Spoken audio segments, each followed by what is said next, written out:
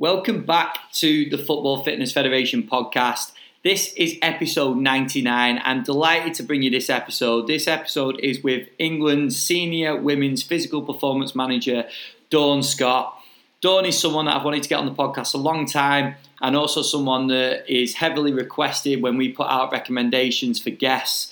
And I think you'll see exactly why when we go into this podcast. I really enjoyed this chat with Dawn.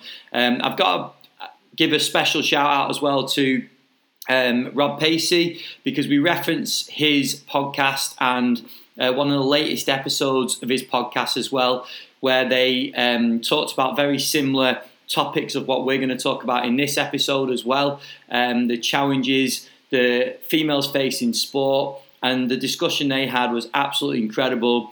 So I'm going to post the link to Rob's podcast and the episode in the show notes. So if you haven't already listened to it, go and give that a listen as well. But there's loads of stuff that I covered with Dawn as well, and loads of great advice that Dawn gives in this episode. So we covered Dawn's career path and background.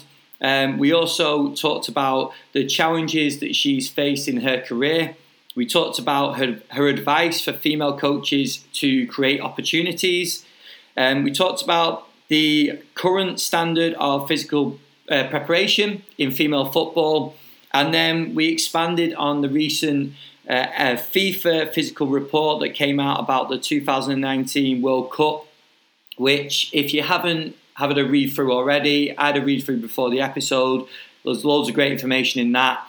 So you can go and check it out. I think it's on the FIFA website. Go and give that a read. But Dawn just expands on the research that they did and the impact that it will potentially have on preparing players as well. And then we also spoke about future research in the women's game. So Dawn's views on areas that need researching and ways that the women's game can be taken forward. So loads in this one. We have had a few practitioners reaching out, and in particular female practitioners reaching out, asking to get a female coach on to talk through some of the challenges that they face and going through some advice for female coaches. And I think this does exactly that. So I really hope that you take loads from this one. So please give it a share. I'm sure this will be a popular episode. I'm sure many people know of Dawn and Dawn's work, but she's someone that, I could have spoken to her for, I think we went for just over an hour, but this one could have gone on for a long time. So I really appreciate her coming on the podcast, and I hope you take plenty from it as well. And I'm just in the process right now of preparing for episode 100, which is going to be the next episode as well. So I'm going to be bringing you, hopefully, fingers crossed, we're going to get together and get two brilliant practitioners on the podcast. So I'm really looking forward to bringing that episode to you as well. But here is episode 99 with Dawn Scott. Welcome back to episode 99 of the Football Fitness Federation podcast. I'm delighted today to be joined by Dawn Scott. Dawn is somebody that every time we ask for recommendations, your name, Dawn, has come up time and time again. So thank you very much for coming on the podcast. No worries, I'm flattered. I'm good I didn't make the 100 though. I know, very close. just one away. But I'm sure a lot of people know your role, Dawn, England's senior women's physical performance manager. But do you want to just take us back? Because I know a lot of people will know the roles that you've had so far and your current role, but do you want to just give us a little bit of background and take us up to your current role? Yeah, no problems. Yeah. So I started out many years ago, back when education was, you basically didn't have to kind of fund your education. So I actually started a physics degree way back in 1993 at Nottingham University. Because I wasn't sure, it kind of came to the end of school, wasn't really sure what I wanted to do. Really enjoyed I did maths, physics, electronics as my A-levels. Really enjoyed physics, so kind of went to Nottingham, did physics, started a physics degree. After my first year, started the second year, was sat in an astronomy kind of module, and I guess at that time was kind of then starting to review, like, where is this going to take me? I'm not sure I want to be an astronaut. Like, where do I want to go next? And again, with my dad's help, found kind of a loophole. So I pulled out of the course and actually worked for a year and I actually worked as a VDU operator, as they called us, a visual display unit, which was literally tapping on a keyboard, which actually, in hindsight, when I went back to university, really helped in terms of being able to type up assignments quickly when I did go back to university. And then I went to Manchester Metropolitan, which was Crewe and Alsager faculty at the time, and did a sports science degree. Again, before I'd gone to Nottingham, I'd when you kind of decide which universities, colleges that you might want to go to and which subjects, I'd only put sports science down at one, and ironically it was at Liverpool John Moores, which I think was Liverpool Polytechnic at the time. But again, wasn't sure that sports science was really a career path to go down. So in the end, went for the physics, but actually got back to the sports science in the end. So did sports science degree at Manchester Met. Finished that summer. Again, wasn't sure where to go next. There wasn't really many jobs in sports science at that time. Seen advertised on the notice board a master's in sports nutrition up at Aberdeen University, and it was a funded master's. So myself and a friend who'd finished the course were like, okay, let's apply and go there, and we can add like top up kind of the sports science degree. So went and did the sports nutrition masters in Aberdeen with Ron Warren and Susan Shereffs and John Leaper, who was up there. So again, that was a great learning experience as well. Finished that, started kind of looking at again what jobs were there, and then was lucky enough a lecturing job came up at Worcester University. So I was there for 3.5 years lecturing sports science. And then towards the end of that time, the FA advertised they were expanding their sports science department. And actually somebody I worked with, her husband was a sports scientist at the FA, Mark Hulse.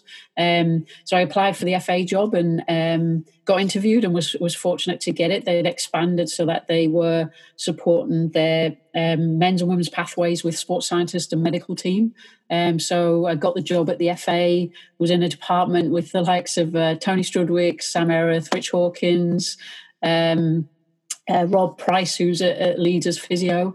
So kind of was there for 9 years. Again, with the women's team, started a kind of sports science support program from the start because there was nothing in place previously. Again, sports science in the men's game was new and was pretty much non-existent on the women's side. Also at the time, on the women's side, they were full-time careers first and would top up their training after their jobs and train with their clubs probably 2 or 3 times a week. So it very much was monitoring currently what they were doing, starting to look at the demands of match play for club, for international, developing programs to basically get the players fitter, supplying them with heart rate watches to start monitoring that training and program for the players away from camp, but monitoring those loads in camp, starting education around nutrition, hydration, recovery, lifestyle. And then through that pathway, we was lucky to be part of, we hosted the European Championships in 2005 and then qualified for the World Cup in 2007, where we got beaten in the quarterfinals. And then in 2009, European Championships, which were in Finland, we got to the final of that and got beat by Germany in the final, which, you know, it was a measure of how far we'd come, but still we got beat 6-2 in the final by Germany, who'd, I think that was their 3rd or 4th successive European Championship win. So it was like a measure of how far we come, but still how far that gap was between us and the best teams in the world. And then towards the end of 2009 was approached by US Soccer for the US women's national team. They had never had a full-time sports scientist. They won the Beijing Olympics in 2008, but then hadn't had a sports scientist since then. So if I'm honest, the head coach would do any fitness testing in camp and that kind of thing. So then got offered a role and moved out there in 2010.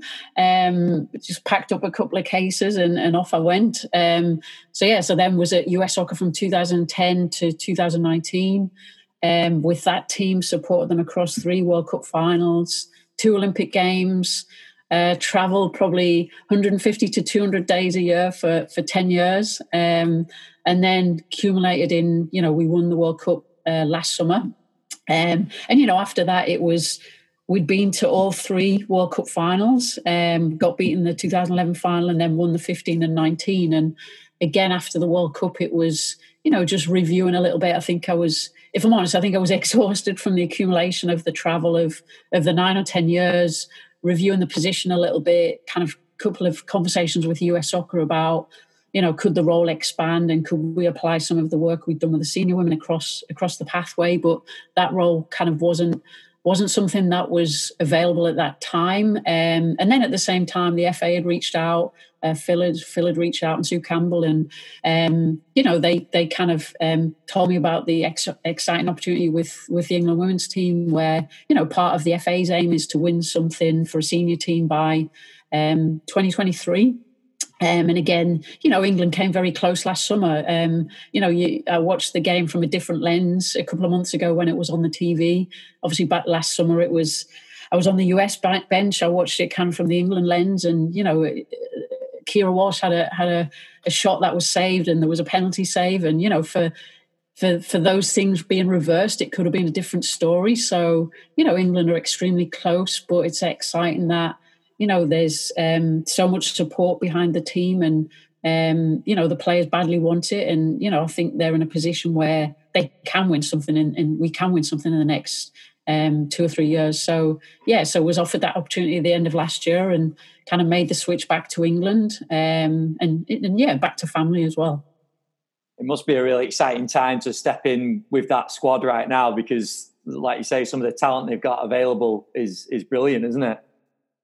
Yeah, absolutely. Yeah, totally. I mean, like I say, they came close last summer, and I mean, they've got obviously a kind of more senior group of players, but a really exciting group of younger players coming through. There's a couple of players from the under-19s who are playing at college in the US, and also just like how strong the WSL is right now, and the commitment of the teams there to make their environments and make their teams even better, I think can only kind of help the England environment as well, in terms of developing those players at clubs, because that's where they are the majority of the time throughout the year, so that then when they come in with England, they're kind of even more developed than they have been in the past. Yeah, definitely. And I said to you before we started recording, Dawn, that we've had a lot of messages now from young practitioners, so practitioners that are post-grad or even still going through degrees, and a lot of female practitioners as well that are reaching out and saying, can you get someone on the podcast to talk about the challenges that females faced in sport in general, but obviously S&C, sports science, and obviously there's no one better to come on to talk about that than yourself. And these are some of the people that have asked you to come on, asked to get you on the podcast as well. So I thought it'd be great to delve into this. So you talked about your career and obviously your journey so far, but what have been some of the challenges you faced? I mean, I think first and foremost, I think sometimes when you're in it, you don't maybe see it. And I think when you then reflect, it kind of, some of it resonates and makes more sense. And, I think one of the biggest challenges is being kind of a female, having a career in sport. I listened to the podcast that Rob Pacey did a couple of weeks ago with Sophia Nymphius and Lorena Torres, who's a high performance director at the Philadelphia 76ers. And a lot of what they said resonated about being a female in a sport and environment. And I think some of that, is around very much the sporting arena has been and is male dominated. And that's everything from the athletes, the coaches, and the high performance and the practitioners. And I think you can look at kind of like different facets or different areas where, is it a female working in the male arena? Is it female and female? And kind of what are the ratios of some of those kind of numbers? And I think in terms of kind of the athlete side, I think, I kind of did a little bit of research. And if you looked at the Olympics, I think it was back in 1964, only 13% of the athletes at the Olympic Games were female, were women. And actually, it was going to be, this year was the highest ever proportion of female athletes, which it was going to go up to 48%. So it was almost an identical kind of male-female ratio. So I think that in part is some of it. You look at the women's game, like they've just produced the FA game plan for growth, where female participation is up almost 54% over the last 10 years to almost 2.5 million females now playing football. When I look back to when I was growing up, like I would go out in the street and play football with the boys at school. I only ever played netball. Like, again, at primary school, it was netball, or it was or rounders probably, or no sport. There was never any football at school. But being a girl growing up that time, like, you didn't even realize that there wasn't anything formal or organized for girls. It was literally, I'd get home from school, do your homework, and then go out and just play football with the boys, put the jumpers down and probably play till dark. And again, if I think about playing netball at school, like if you then get home and you wanted to go play netball, you couldn't because there's no netball posts. But what was accessible was actually just to go out and kick a ball. And then, like, I got to like 13, 14, and, you know, like, I really enjoyed football and wanted to play for a team, but had no clue where there was any teams that I could actually go and play for. So my mum actually called up a radio station to say, I've got a daughter who loves football. Like, are there any local teams? And a team got in touch, but we didn't have a car at the time, and it was 2 bus journeys away. And, you know, you're 14, you're at school, and, you know, you just couldn't do that kind of 2 times a week. And then it was, you know, full day on a Sunday. So, you know, that was hard to do that. And it actually wasn't until I went to university at 18 that I had the opportunity to play football in a formalised, be coached and actually play for a team and, you know, in an official match. So I think in some ways, you start then reflecting a bit and actually think, well, yeah, it was very much male dominated and there was an opportunity for girls to play. And, you know, I even listened to a podcast that Kelly Smith, probably the greatest player England's ever had. And when she was growing up, it was the same. There was no opportunities for her to play. And she played for a boys team. And then another parent spotted that she was a girl and she got kind of taken out of the game. And, you know, they said she couldn't play. So, you know, I think we've evolved and changed so much because you look at whatever, 2.5 million females now playing. So there are more opportunities. I think you then look at, say, the coaches side. I think there's less probably information available in terms of how many S&C coaches or sports scientists. But, you know, you look at coaches alone. And, you know, if I look at, say, the WSL, the Women's League over here, 6 of the 12 WSL teams are female coaches. You look in the NWSL, so the equivalent league in America, and only 1 of the 9 teams is a female head coach. I think you look at the women's national teams around the world, and only 20% of those teams have a female head coach. It's quite ironic that the final last year, actually, both teams were female head coaches. Do you know what I mean? So it's so I think some of it is, you know, part. Sport is a very much kind of male-dominated arena. Even the NCAA, you know, the college system in the US, it's similar where, you know, there's a dominance of male head coaches. And I think if you then look at the sports that do have female head coaches, they tend to be more of the feminine sports, so like field hockey, lacrosse, gymnastics, whereas some of the if you like kind of more masculine or typically male-dominated sports like soccer have males as their head coaches. And then I think it's similar, again, if I look at, say, the Women's League here in England and the US, again, in England, I think 3 of 12 of the women's teams over here have a female as their sports scientist, head sports scientist.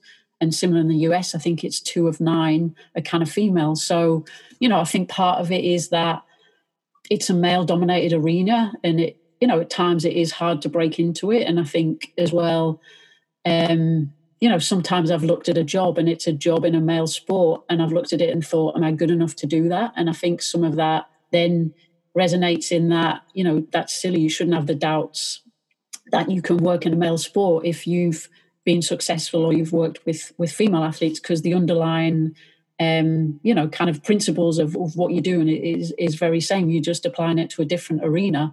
And And then I think, some of the other things I've kind of faced in the past is, sexist or kind of gender comments or banter. And, like way back, probably more like 10, 15 years ago would be comments about, should women be playing football and that kind of thing. And, there's still stuff like that on social media. And, some of it is when it's there face to face and you're receiving it, if you join in and have that, if you want to call it banter or have that conversation, that dialogue back, it can get quite nasty and that kind of thing and unpleasant, or you ignore it and you get accused of being kind of moody and she's upset kind of thing. So, I think that can be hard to kind of tolerate and face sometimes. And then, I think that the last piece as well, and this is probably society generally, I think females who are in the sporting arena or, kind of different kinds of kind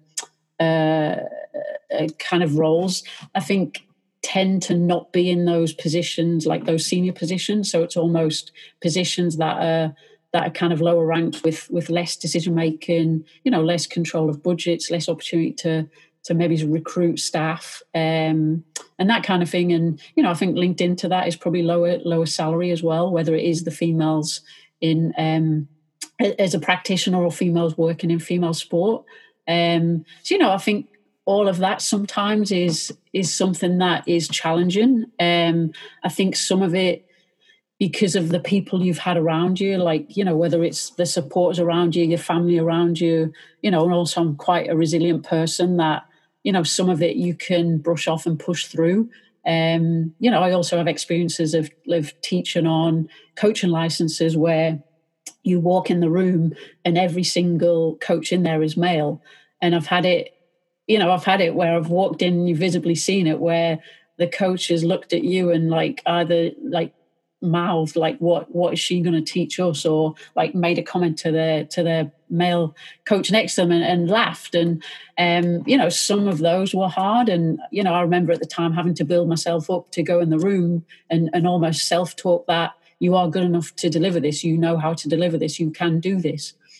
And it was then satisfying that you would go in, and a lot of those coaching courses, there would be kind of an element in the classroom where you deliver some theory, and then you go out on the pitch and deliver that piece as well, building out like warm-ups or like football specific, speed drills and conditioning sessions. And, you'd go out and you deliver it. And, again, at the time you'd have coaches come up after and thank you. You'd have coaches come up and go, oh, wow, your stuff. And yes, that's nice feedback, but it's also a bit patronizing. Like, would you say to a male S&C person delivering that, oh, wow, your stuff? There was also an incident where a coach had famously in the media said a comment about women should stay in the kitchen. And this one course I was delivering, this coach happened to be on the course. And at the end of it, he came up to me and said, thank you. I really enjoyed it. I learned a lot. And, I just retorted, does that mean women can come out of the kitchen now? And, I think so. Some of that is you have to be strong at times. You have to really believe in yourself that you can do this. You also have to be sometimes overperform. If it was me and a male sports scientist delivering the course, you always feel like you have to do a better job than them. Or if ever I'm invited to present at a conference or speak on a podcast, you feel like you have to do a better job than the equivalent male because you're almost representing the female kind of population. Mm-hmm. So, I think some of it you experience and you bury it, or you, face it. Some of it you just expect it's the norm and kind of get on with it and, just kind of push on and, are so driven. Like I said, I'm resilient and driven that, you're not going to let something like that affect you. I think these are conversations that have to occur, aren't they? Because I know you mentioned Rob's podcast that he did, and if anyone's not listened to it, go and listen to it a few times because there's so many takeaways from it. And I know you just referenced a few bits from it in what you talked about there, Dawn. And I think it's so important. But that resilience, that I suppose the worry with it is that, like you said yourself, you go into those environments, you come out of it and it is a test, but you're resilient, you get through it. And obviously you have with your career. But the worry is that other people that could be just as good a practitioner may not be able to cope in that environment, and that's not what we want, because then we'll lose quality practitioners out of the game, won't we? So how do we go about this? I know it's a tough question because it's a changing culture, but what's the answer, do you think? What do we need to change? Yeah, absolutely. I mean, yeah, it's absolutely a difficult, conversation, to have. I think there's a few parts of that. I think generally as a system, as a structure, as society, we have to do better. And I think is that part of that is making it an appealing environment for women, for females to want to, pursue something in that area. I know I kind of read something that Formula One a couple of years ago identified that they had minimal number of women on staff, and so they actually made a drive to recruit more women in senior roles to make it more appealing, to promote in schools that there is a career in Formula One. So, I think as a society, as a structure, as national government bodies, I think like doing those things, like making it, showing role models of women practitioners, female practitioners, females in different roles who have achieved, so that the girl at school can see that it is possible. And at times, again, like when I get asked to do things like this, some of it is exactly about that, is about exposing that females can be in positions and work with the elite athletes in the world. It's not about Dawn Scott. It's about promoting that women can be in these positions. And, when I was in the US, I was part of a program called Women in STEM, which is women in science, technology, engineering, and maths. And that was all about, there's a very low percentage of females who pursue careers in STEM. And they've done a nice thing where they've now developed this, it's called If Then collection of women in STEM, where there's resources that schools, libraries, museums can go on and can download, whether it's posters, images, or like sound bites of females who have achieved in all range of, it's not just, in sports science, it's in all kind of those STEM careers. So, I think as society, making those things available, promoting females so that the girl at school can see it is a viable route. Again, if a girl has a passion for sport but is not an athlete, there's still other ways of being in sport, whether it is a coach, whether it's admin, whether it's sports science, whether it's an analyst, so there are those roles. Again, I think as organizations or societies, making it a non-threatening environment for females, whether that's a mentoring process, whether that's putting on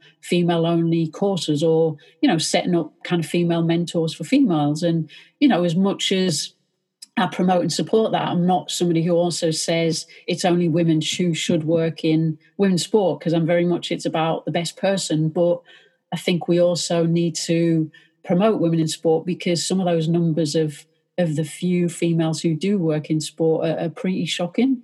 And then I think the last piece is as women, as much as we need those like structures or organizations to promote those pieces, I think it's also about you yourself being driven to seek out those opportunities. Like I gave that example of sometimes, you've looked at a job in the past and I've gone, well, no, it's in kind of a male sport or a male environment and I'm not good enough to do it. Well, believe in yourself. If you tick all of the qualifications, if you tick, the experience and those side of things, you've got just as much right to apply for it as the next male next to you. So, I think as females, like, seek those out. I think as females, be brave. Again, if you're a female who is lacking in that kind of confidence or esteem, like, reach out to other female practitioners or get yourself a mentor. Again, when I was starting out my career, there was no, female mentors in my field, and probably some of my mentors, and probably still are probably males, and probably some of those people I mentioned who I first worked with at the FA. But they also valued me for me and not, didn't judge me based on gender. So I think it's about seeking those opportunities, being brave, being resilient, believing in yourself. You do have to have a little bit of, kind of resilience. I think the flip side, I'd say, for male practitioners, and again, Sophia, who I know very well, Nymphia's said it about, if you are a male practitioner or male coach, like take the time to have a conversation with a female coach and ask questions about their journeys, about their experiences. Like, don't be afraid to be a support network, be a mentor for females. Equally, in the US, like I said, Lorena Torres in the NBA, I think, is the only female high performance director in the NBA.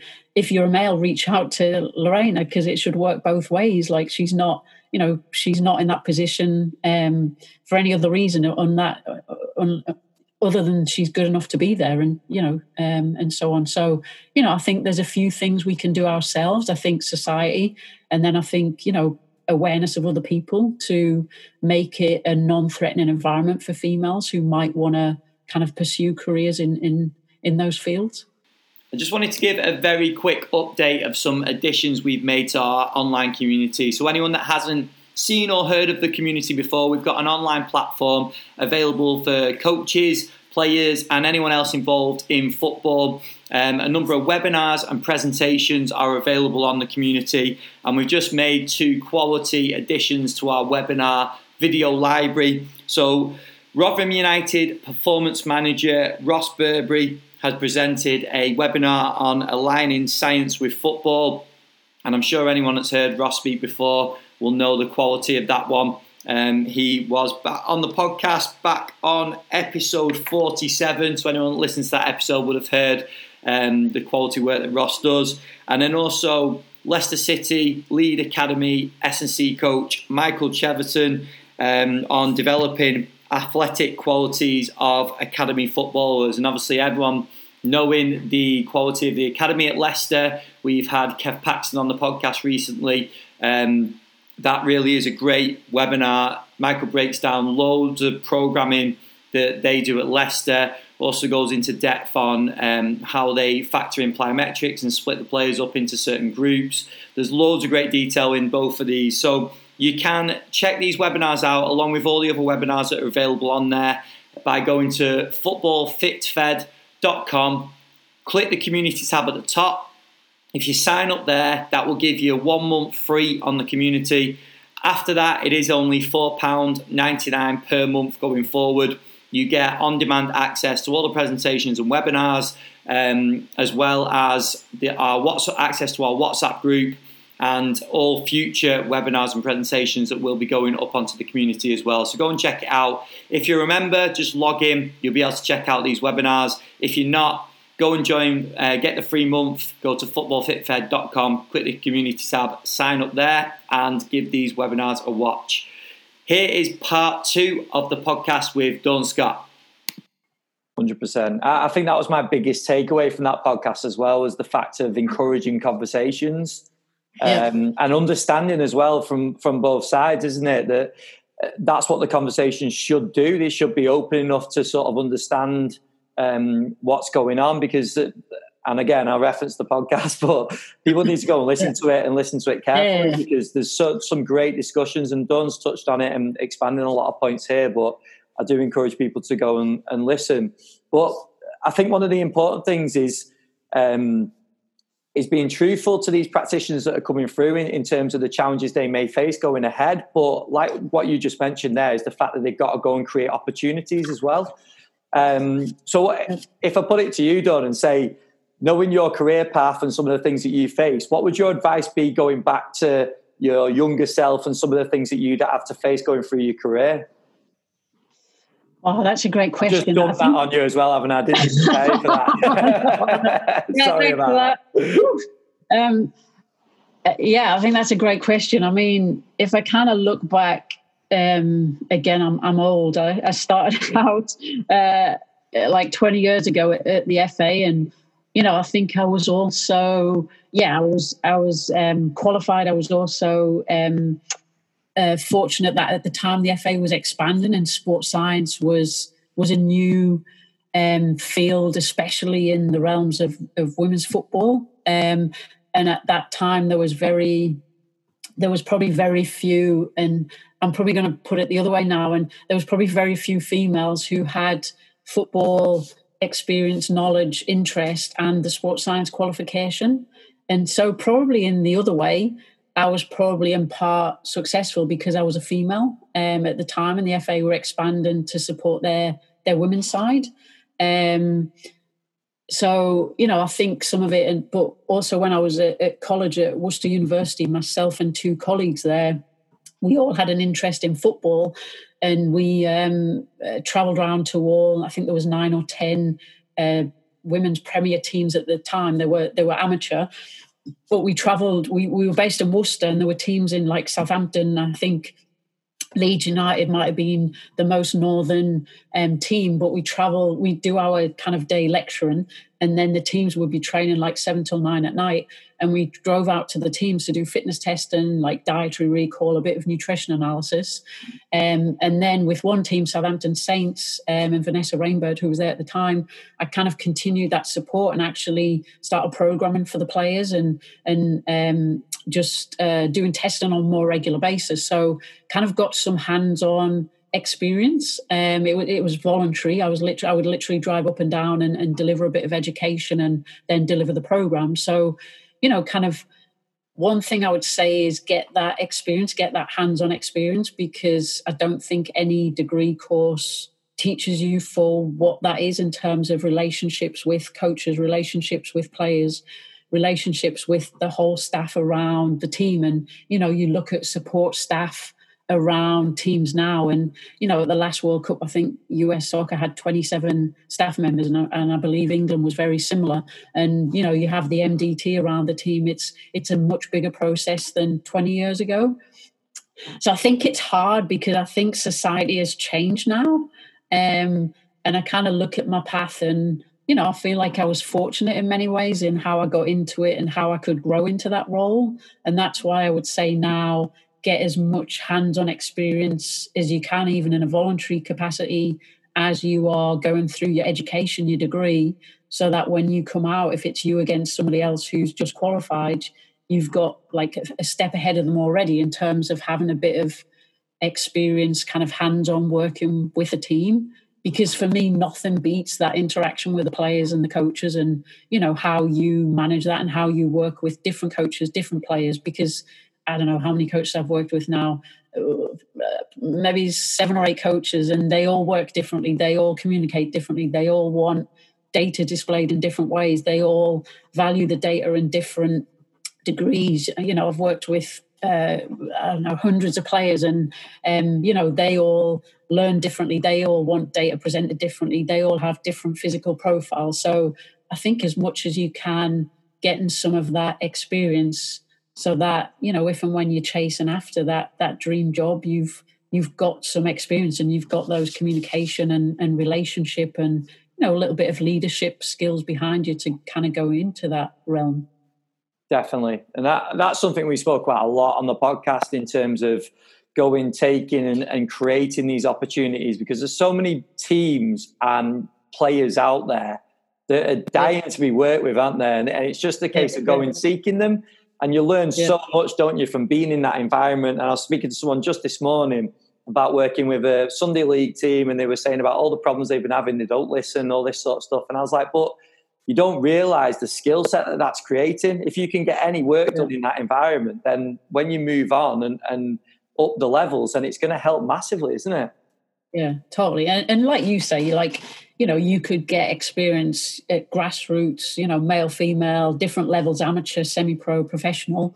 Yeah, absolutely. For me, I think the more experience and diversity in terms of different groups you can work with, I think the bigger your profile. And I think the more you learn, like, your education, your course, I know they have more kind of hands-on in some of those modules and courses now than back when I studied, but still, I just think experiencing that yourself hands-on and doing it in a voluntary capacity where you're on your own as well, and suddenly you have to deal with everything, and you have to deal with, like you throw me the sideswipe with a question, you suddenly got to deal with something you're not expecting, and how do you react to that? Because you have to have a front to the players and the coaches that you're not being affected, and that you can still function for the players and the staff group and the coach. No, definitely. And I'll get back onto what we agreed now done. Back to the schedule. But I'm nervous now. No, I wanted to go. One thing that we said we're going to touch on is, and the last World Cup, I mean, the buzz around the World Cup and the games, the quality of the games I thought it was incredible. I think it was a brilliant watch and some fantastic games. Now, off the back of that, there's obviously been the report that's come out, the FIFA report. And I know you've been heavily involved in that. And as like we were talking about before, Paul Bradley, and I'm sure many others as well. And I was just having a little flick through it before, and obviously people can go and have a look on the FIFA website and see the report. But what were some of the biggest takeaways? Because reading through it, I think it just defined what you saw, didn't it? But as a practitioner in your role, what were some of the key things that stood out for you? Yeah, I mean, I was fortunate that FIFA asked me and alongside Paul Bradley to work on the report. And again, I'd also done the 2015 report. So I think there was a few things. I think this report we could really delve into a lot more detail. We had a full data set in 2015. Some of the data was missing. So I think we'd learned a bit in 15. And so this was a fuller data set.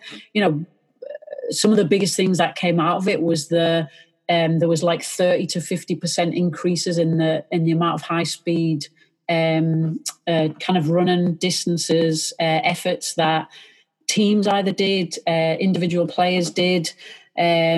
Also, if you looked at the lower ranked teams, their increases from 2015 to 19 were much more substantial than the higher ranked teams, which again for me was a reflection of the increased funding globally, the increased professionalism in the women's game, that players, countries now are in kind of more professional environments, training environments. They have better support in terms of like strength and conditioning, sports science.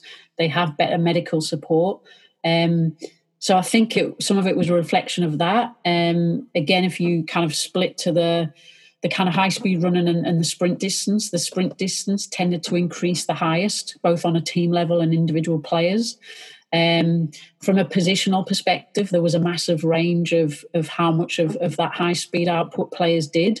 And again, kind of Paul did a great reflection with a heat map. We pulled out like a few different positions, and it was just showing like a key example was a fullback where their actual output in terms of high-speed running was very similar across two games. But when you heat mapped it, one of it was up in the attacking third of the pitch and the other was more defensive, and it was kind of running back towards your own goal. So again, it was like, you know, I think this time a bit with Paul's expertise and, you know, his research profile was then pulling out more of the contextual factors of, okay, like this is the physical output, but actually what is going on from a contextual perspective. And, you know, on the team level, we could look at number of days between matches. We could look at the round of the matches. We could look at the confederation. We looked a bit at the ranking. So again, it was kind of putting some of those factors into it to see how that affected it. And then from a positional level, actually, if you looked at the heat map and the direction of the movement, what were players actually doing in terms of making it more relevant and actually giving that feedback to the coaches in terms of this is what we're seeing and you know, this is how it links into the tactics or the formation of your own team, the opposing team. Like for three of our games, obviously I was with the US then, in the second half, the coach changed to a 5-back because we were winning and we wanted to control the game. And so straight away your high speed running decreases because you almost kind of sat in. So again, you know, when we looked at like first, we could look at 15-minute intervals, 45-minute intervals. And so for the US, second half in three of those matches, actually the high speed decreased. But I then looked at kind of England's and for their first 6 matches, their high speed outputs either increased or was the same. And again, that almost reflected the games in that if they were comfortable and winning, they could kind of sit on and hold it. But if they needed to push, you know, the US game was an example where I think they had a 15% increase from first half to second half, and they were chasing to try and get that second goal.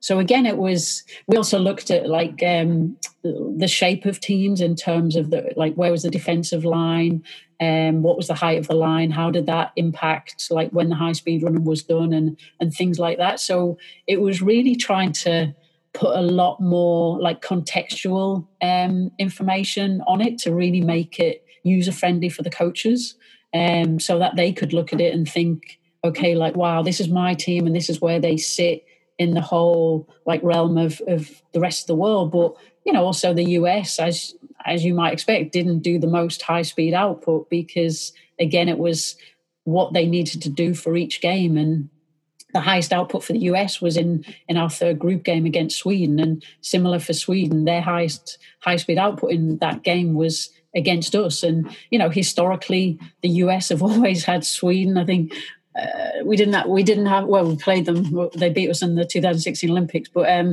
we've always had them in the group stages in the 11, 15 and 19 World Cup. So it's kind of one of those physical battles. So that was our highest output. But I think the point and the whole theme throughout the report was making it contextual, and that it's not just about the physical data. You need to look at the tactics, the formation, the game outcome, because at the end of the day, that's the most important piece.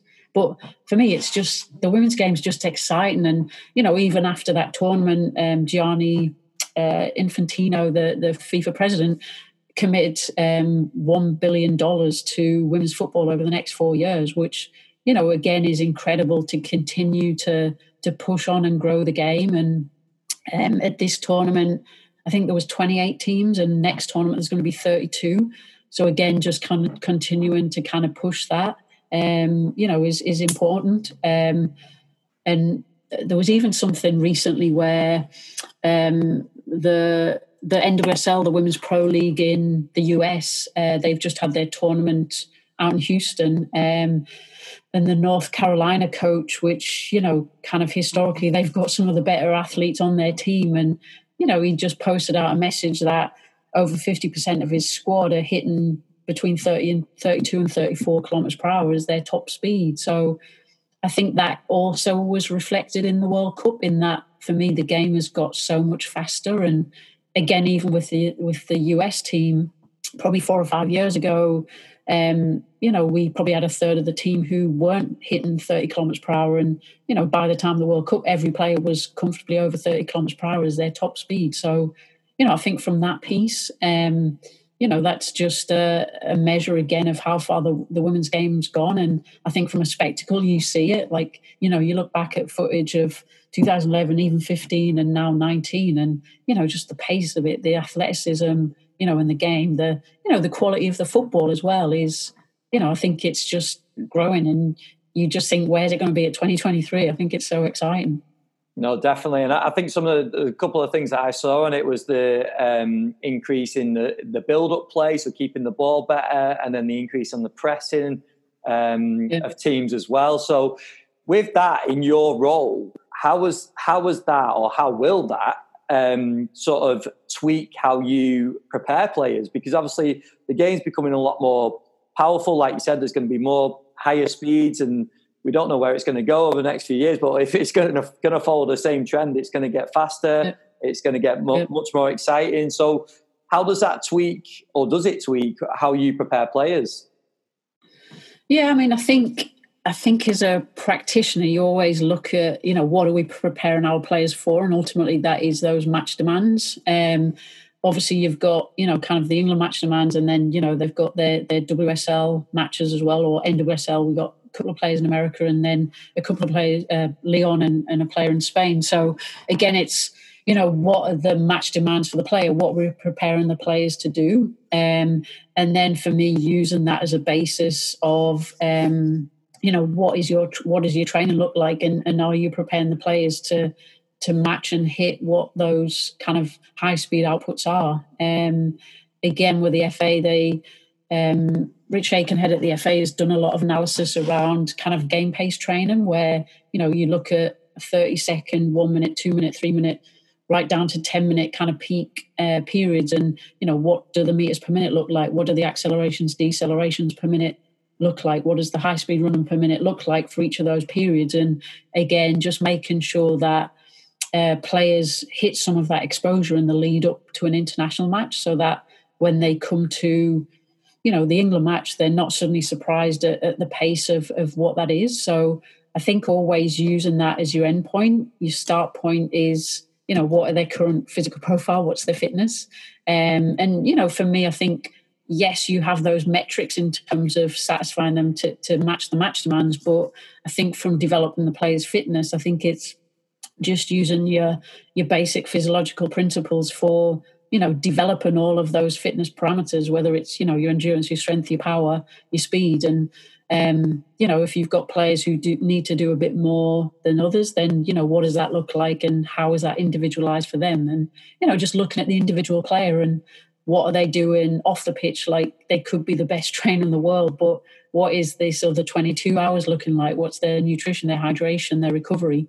Because ultimately, if they're not getting that right, then what they're doing on the pitch is not going to be optimal and get them to where they need to be. No, definitely. And I think the other thing that the report and some of the things that you spoke about in terms of the report shows that the opportunities are going to be there as well, aren't they, for female coaches, with the female game growing at the very top in terms of the World Cup. More teams being involved, like you said, and more need for this physicality and athleticism, and there's going to be more opportunities, surely. So everything we've talked about beforehand sort of ties in with this report as well, doesn't it? Yeah, totally. Yeah. And even, again, I think we touched on that of the opportunities growing. I think even, it would be good at some point if a female breaks into the men's professional game as a head coach. Even MLS in the US, there's no female head coaches. Obviously, in UK there isn't. I think there was one just recently in Sweden, maybe the first female head coach of a pro team. So I think that would be obviously something groundbreaking as well. But then equally, the women's game expand, and yes, opportunities for female coaches, but just opportunity for coaches generally in terms of making sure you get the best person for the job. And even within that coaching group, having some female presence in there, and whether it's a mentorship opportunity or just a coaching opportunity again within that coaching team. Definitely. And it's like what we said about before, isn't it? Having that network of coaches that you can reach out to, because mentors and people that are within those roles. And like you said, on the male side as well, we spoke about some names that are involved, some females that are involved in the male side. And that's what you want to see grow as well, isn't it? To not just separate that you work on the female side and you work on the male side. You want people to delve into both opportunities, and hopefully if there can be networks created, and I'm sure you'll agree with young practitioners, that's what you need to be creating. You need to be creating your network and reaching out to people, and that's going to lead to opportunities for yourself, isn't it? Yeah, absolutely. Yeah. And that's where I say it's almost like double-edged in that, yes, as society and sport and NGBs and individual clubs, we need to be better. But equally, you need to seek out those opportunities. Being a woman, being a female, you need to seek it out as well, or put yourself in a position to then be able to seek it out. Whether that is reaching out and finding a mentor or something like that. Be proactive as much as expecting something just to come to you. So, taking that report into consideration, Dawn, going forward, we wanted to talk about the areas of future research as well. So what are some of your thoughts on the ways that we can develop the women's game and areas that will be researched in more detail? Yeah, I mean, I think right now, if you look at the literature, there's very little on women's sport, let alone kind of women's football. So I guess my immediate response would be that everything needs to be researched. Are we comfortable and confident that we can just apply the research that we've done on male groups, male cohorts to the female population? Because, in essence, that's pretty much what we've done to date. There has been some research done, on kind of women's groups, women's cohorts. Some of it very good, some of it very much lacking in research design or methods, or very small sample sizes, which then does make it difficult to fully interpret the results. I think probably in terms of where would be the key ones, I think, match demands, I think we still, don't fully know.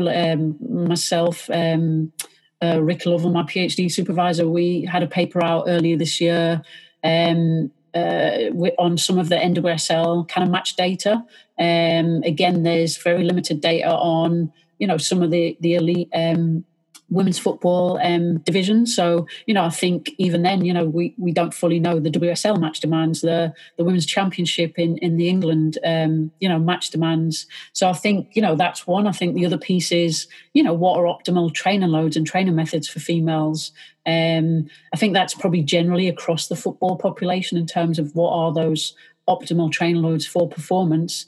And then I think, injury surveillance and then linking in the training exposure, again, I think is a big one. I don't think there's been a lot done out there on women's football. And, even this year alone, in terms of ACL injuries, I think in the Swedish Women's Pro League, they've had 12 ACL injuries, and 6 of those happened in the pre-season. Then 6 have happened in the first 6 rounds of matches. And then in that NWSL tournament, they've had 7 ACL injuries in 2 months. So, even that, like, what is the mechanism? What's the cause? Again, linked into that, there's been talk about what role does a menstrual cycle have in ACL injuries, and the honest answer right now is we don't know. There's just been 2 meta-analyses done on the impact of the menstrual cycle on performance, and the overarching conclusion is that actually we don't know, because the research design and methods have not been done that well.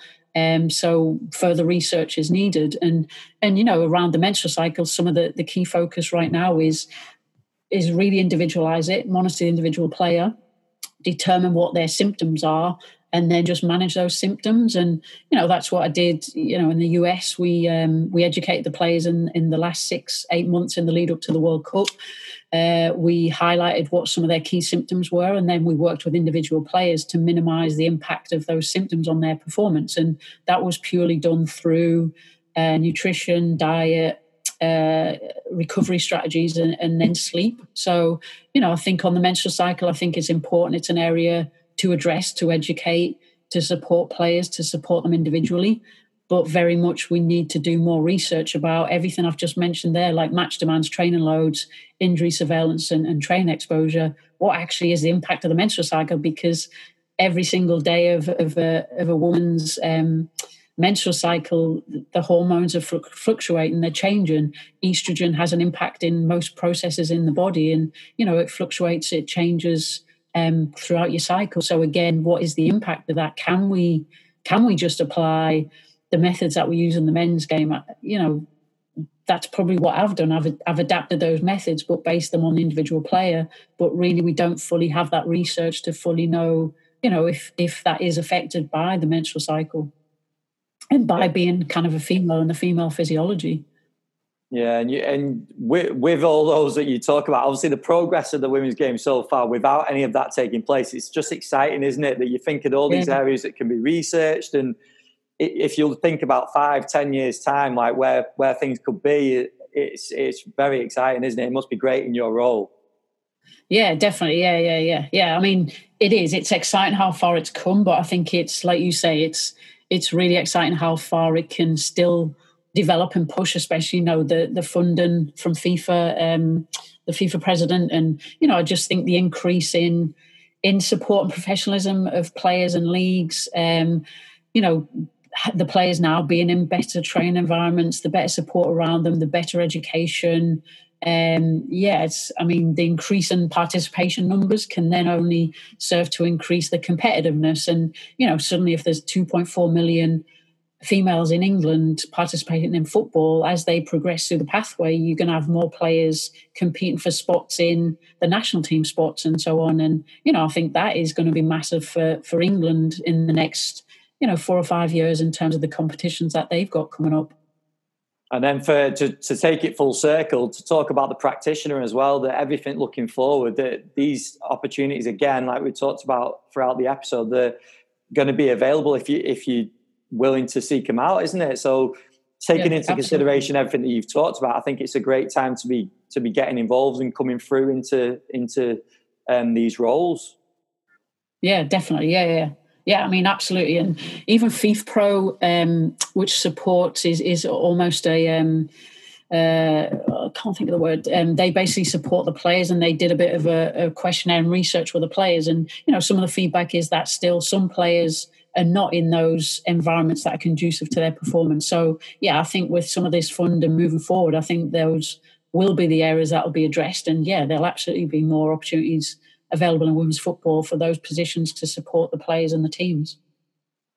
Brilliant. Well done. I think this has been a top podcast. I've really enjoyed speaking to you about everything that we talked about, and I hope we've covered everything that we sort of set out to in the first place and answered a lot of questions that have been put out to us, which I'm sure you have. So I really do appreciate you coming on. Thank you very much for coming on the podcast.